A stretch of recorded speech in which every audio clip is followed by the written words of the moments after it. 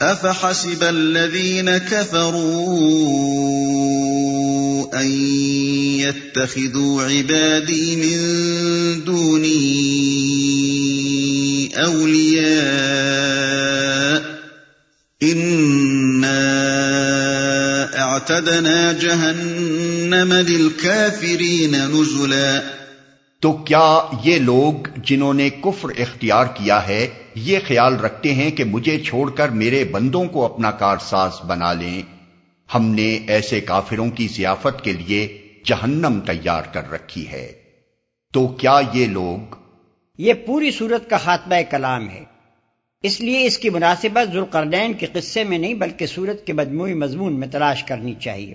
سورت کا مجموعی مضمون یہ ہے کہ نبی صلی اللہ علیہ وسلم اپنی قوم کو شرک چھوڑ کر توحید اختیار کرنے اور دنیا پرستی چھوڑ کر آخرت پر یقین لانے کی دعوت دے رہے تھے، مگر قوم کے بڑے بڑے سردار اپنی دولت اور شوکت و حشمت کے ذام میں نہ صرف آپ کی اس دعوت کو رد کر رہے تھے بلکہ ان چند راستی پسند انسانوں کو بھی جنہوں نے یہ دعوت قبول کر لی تھی ظلم و ستم اور تحقیق و تذلیل کا نشانہ بنا رہے تھے۔ اس پر وہ ساری تقریر کی گئی جو شروع سورہ سے یہاں تک چلی آ رہی ہے، اور اسی تقریر کے دوران میں یکے بعد دیگرے ان 3 قصوں کو بھی جنہیں مخالفین نے امتحاناً دریافت کیا تھا ٹھیک موقع پر نگینوں کی طرح جڑ دیا گیا۔ اب تقریر ختم کرتے ہوئے پھر کلام کا رخ اسی مدعا کی طرف پھیرا جا رہا ہے جسے تقریر کے آغاز میں پیش کیا گیا تھا اور جس پر رکوع 4 سے 8 تک مسلسل گفتگو کی جا چکی ہے۔ کارساز بنا لیں، یعنی کیا یہ سب کچھ سننے کے بعد بھی ان کا خیال یہی ہے اور وہ سمجھتے ہیں کہ یہ روش ان کے لیے نافع ہوگی؟ قل هل ننبئكم بالأخسرين أعمالا، اے محمد ان سے کہو کیا ہم تمہیں بتائیں کہ اپنے اعمال میں سب سے زیادہ ناکام و نامراد لوگ کون ہیں؟ الذين ضل سعيهم في الحياة الدنيا وهم يحسبون أنهم يحسنون صنعا أولئك الذين كفروا بآيات ربهم ولقائه فحبطت أعمالهم فلا نقيم لهم يوم القيامة وزنا۔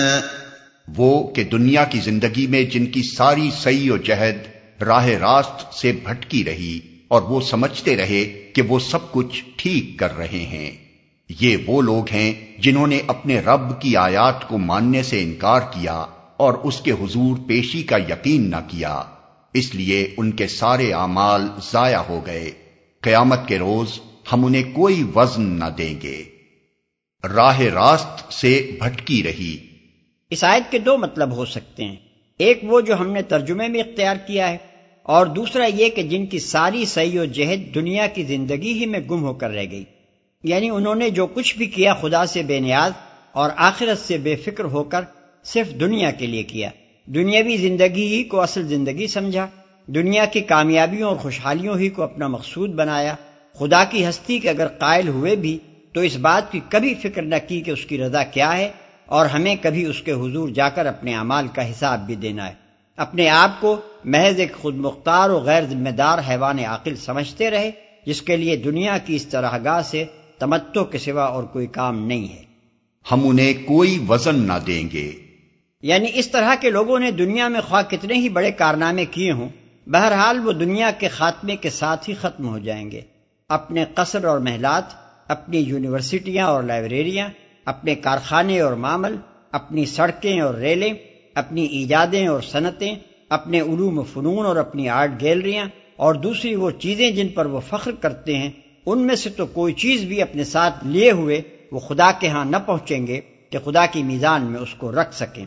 وہاں جو چیز باقی رہنے والی ہے وہ صرف مقاصد عمل اور نتائج عمل ہیں۔ اب اگر کسی کے سارے مقاصد دنیا تک محدود تھے اور نتائج بھی اس کو دنیا ہی میں مطلوب تھے اور دنیا میں وہ اپنے نتائج عمل دیکھ بھی چکا ہے تو اس کا سب کیا کرایا دنیا فانی کے ساتھ ہی فنا ہو گیا۔ آخرت میں جو کچھ پیش کر کے وہ کوئی وزن پا سکتا ہے وہ تو لازماً کوئی ایسا ہی کارنامہ ہونا چاہیے جو اس نے خدا کی رضا کے لیے کیا ہو، اس کے احکام کی پابندی کرتے ہوئے کیا ہو اور ان نتائج کو مقصود بنا کر کیا ہو جو آخرت میں نکلنے والے ہیں۔ ایسا کوئی کارنامہ اگر اس کے حساب میں نہیں ہے تو وہ ساری دوڑ دھوپ بلا شبہ اکارت گئی جو اس نے دنیا میں کی تھی۔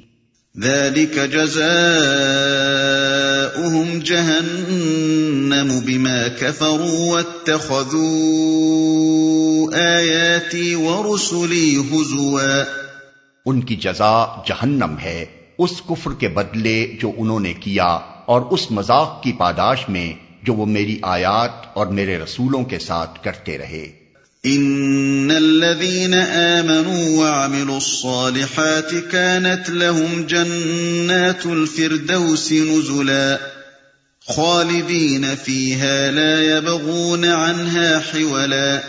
البتہ وہ لوگ جو ایمان لائے اور جنہوں نے نیک عمل کیے ان کی میزبانی کے لیے فردوس کے باغ ہوں گے جن میں وہ ہمیشہ رہیں گے اور کبھی اس جگہ سے نکل کر کہیں جانے کو ان کا جی نہ چاہے گا. یعنی اس حالت سے بہتر اور کوئی حالت ہوگی ہی نہیں کہ جنت کی زندگی کو اس سے بدل لینے کے لیے ان کے دلوں میں کوئی خواہش پیدا ہو.